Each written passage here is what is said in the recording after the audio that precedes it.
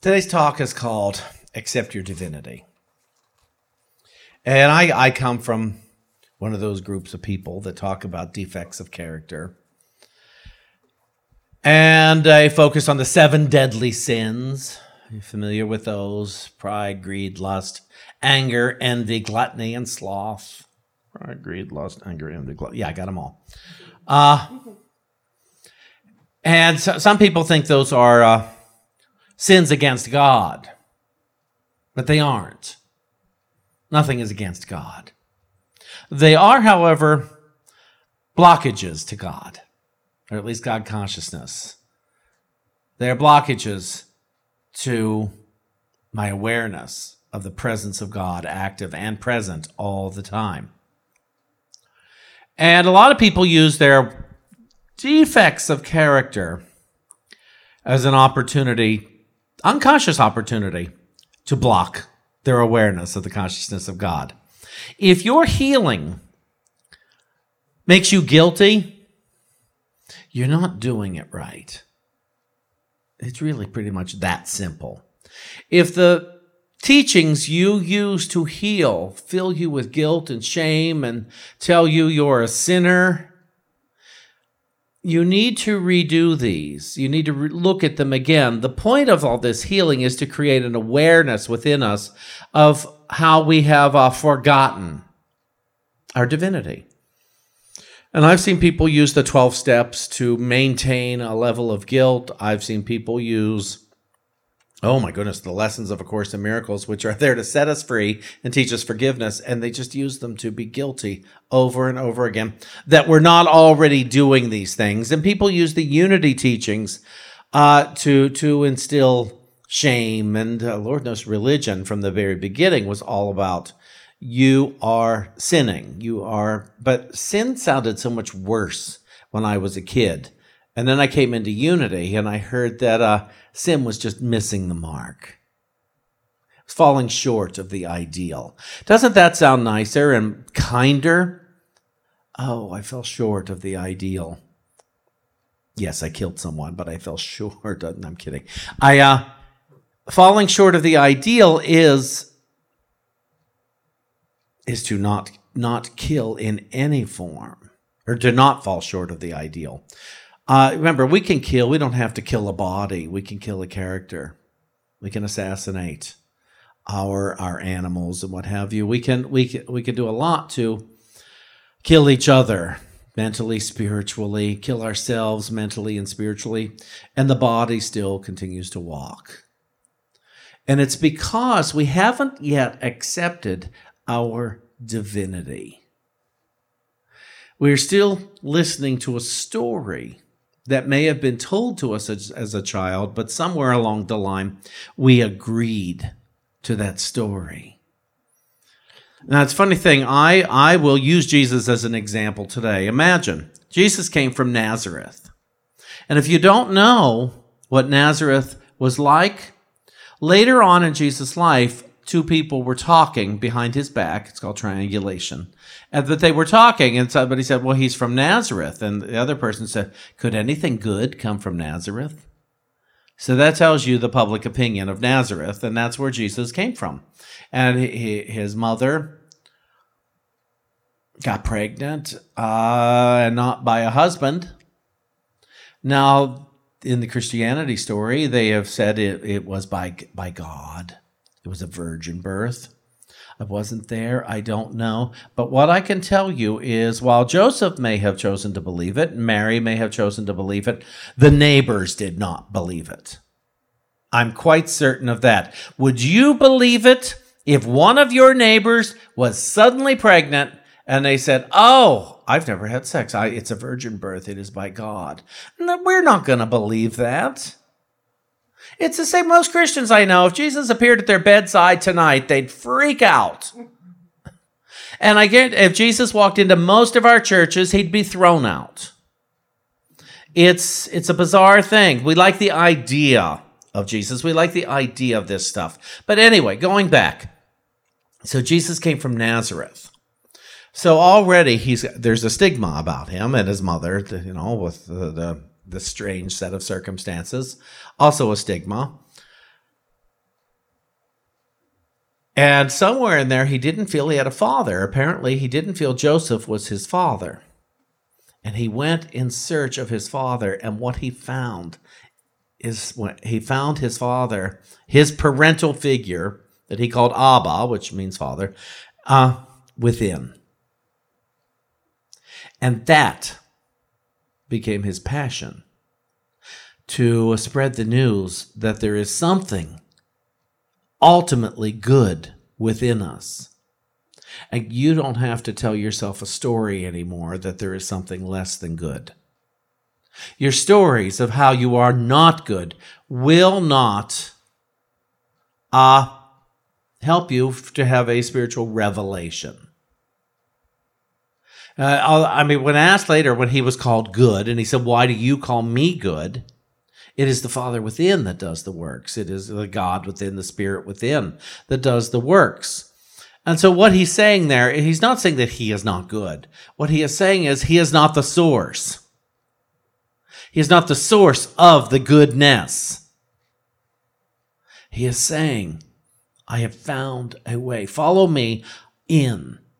Follow me in. It doesn't mean follow me across the countryside here. It means follow me in. I found a way in.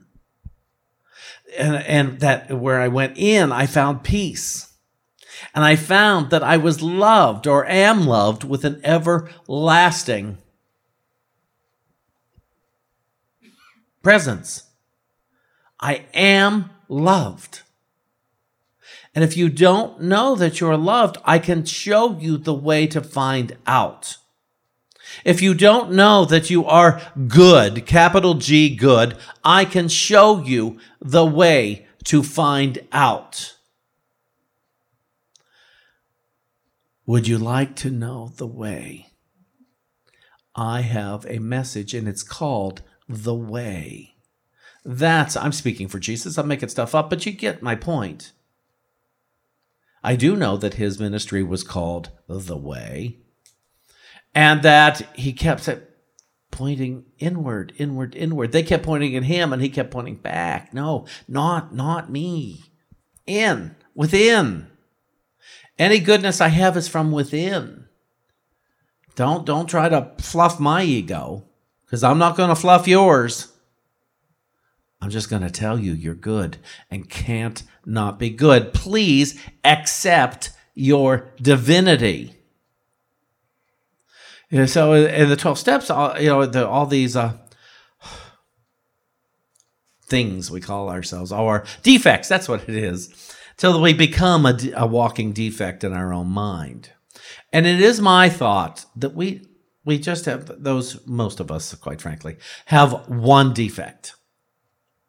One. But let me talk about myself right now. I have one defect, and it is my failure or my unwillingness to accept my divinity. When I forget my God self, what happens is then all those, what we call defects, I call those defects symptoms of forgetfulness. When you're a liar and thief and all that stuff, those are all symptoms of the one defect, which is that you haven't yet accepted your divinity. And so why put it off any longer? Let's go ahead and accept our divinity today and not base it on how the world sees us, not base it on the story the world might be telling us, because we don't want to tell ourselves the story that the world is telling us. And the world, depending upon where we are in our mind at the moment, can tell us some pretty awful things. An example I like to use is years ago when I was studying The Power of Now. And I remember and Eckhart Tolle said, as soon as you go into judgment, you have left the now. And I was going to the subway. I lived in New York at the time. And I went down to the subway just as the train was pulling out of the station.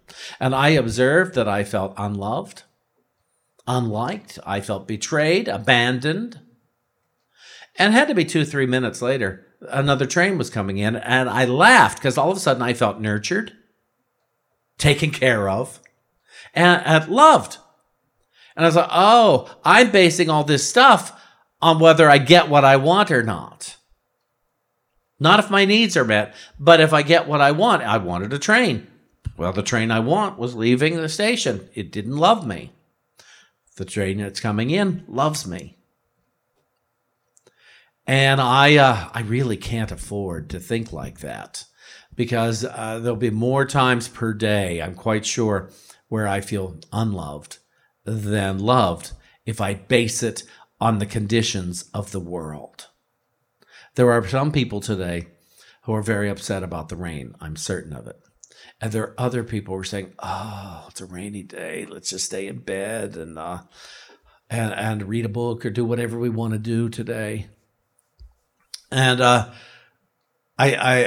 so to look at I have a good friend, and we chatted this morning, and he has a 2-year-old, and he said, I said, what are you guys up to? He said, we're climbing Mount Daddy today.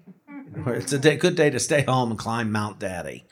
And I could hear his son just laughing in the background. And it was a lovely thing, because these people just accepted where they were. And rain was not the dictator of what they should think and feel about themselves. And I don't want to use my past to dictate to me how I should think and feel about myself.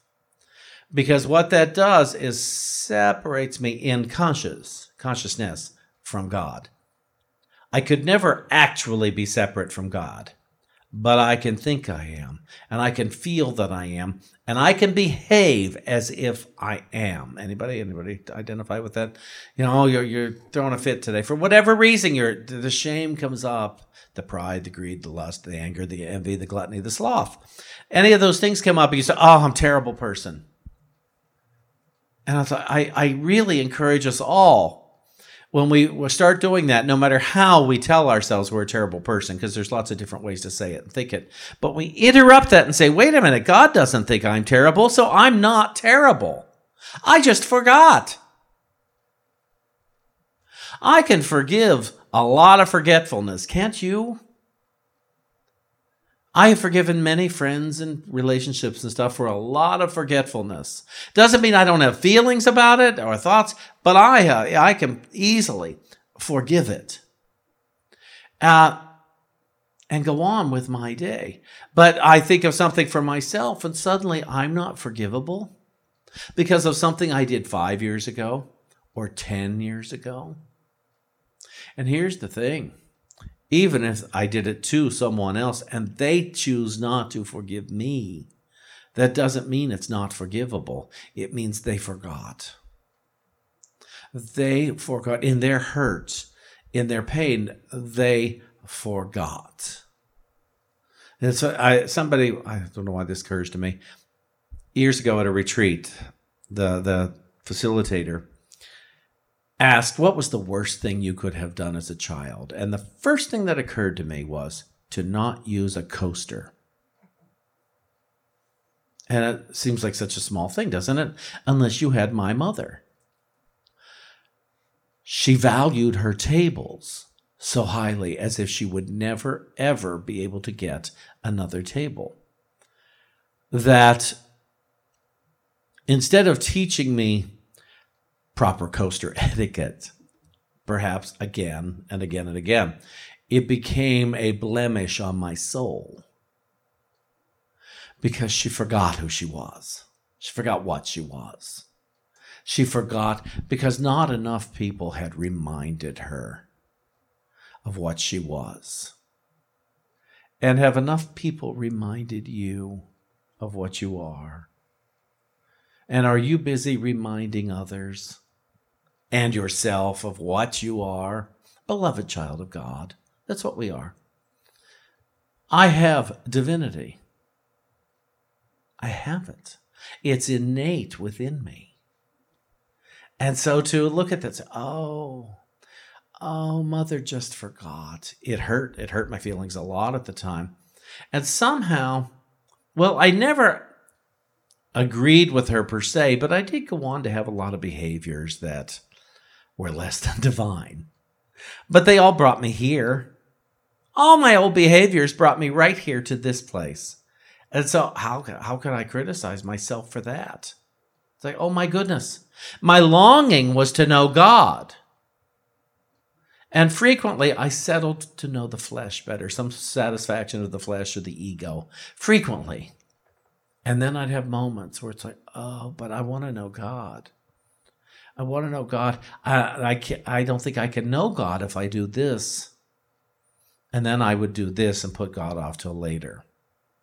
It wasn't until putting down smoking, putting down cigarettes, that I finally, really, I put them down for my prayer life.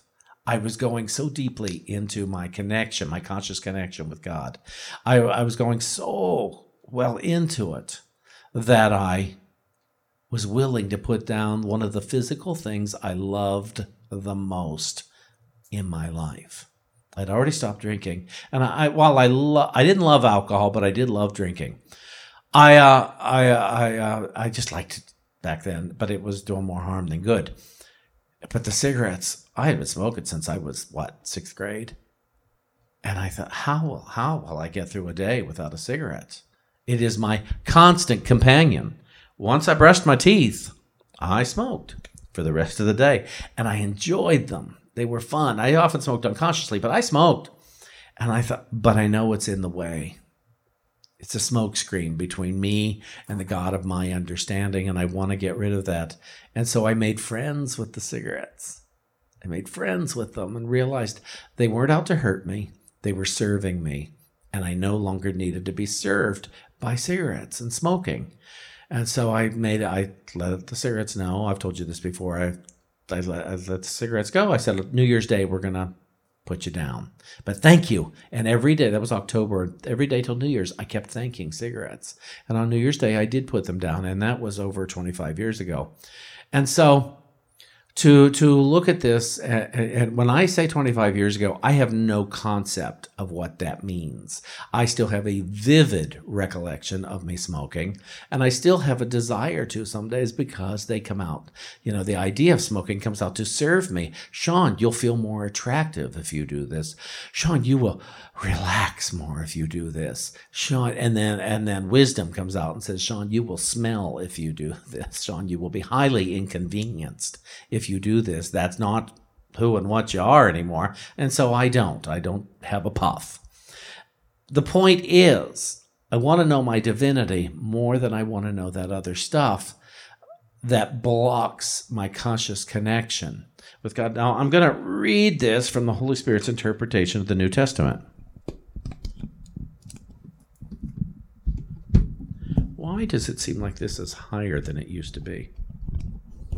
Because I'm sitting down, that's why. Okay, give me a second, people. Don't talk amongst yourselves. There we go. Okay, Holy Spirit's interpretation of the New Testament, and it's the book of Philippians, chapter 3, and it starts with verse 12 here.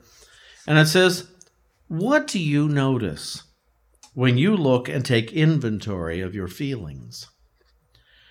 When you invite them into your presence, what do you see? I tell you that without words or circumstances of the world, you will find many feelings within you. There will be a feeling of guilt and a desire to blame. There will be fear, an urge to defend, and the thought to attack. There will be sadness, loneliness, and a feeling of being cut off. All of these feelings you find floating within your consciousness without attachment to a specific event or thing. And now, go deeper. Dive below those feelings you have found. Ask what else is there for you to see. You may seem to come to a very personal feeling. It may seem strong like a wall. This feeling tells you that you are what you are not. So do not pause to listen to it. Ask the wall to open like a door. Tell it you've come to hear the truth. As the wall opens, pass through, willing to discover what was hidden. As you pass through, you will notice that you feel lighter, as if heavy burdens have been lifted from you. Continue walking and notice the joy. It's a feeling that feels natural and light. Then stand quietly within the room you have entered. Ask all that is there to come and show itself to you. What you experience now, bathed with light, is the truth at the level of the heart. This is who you are.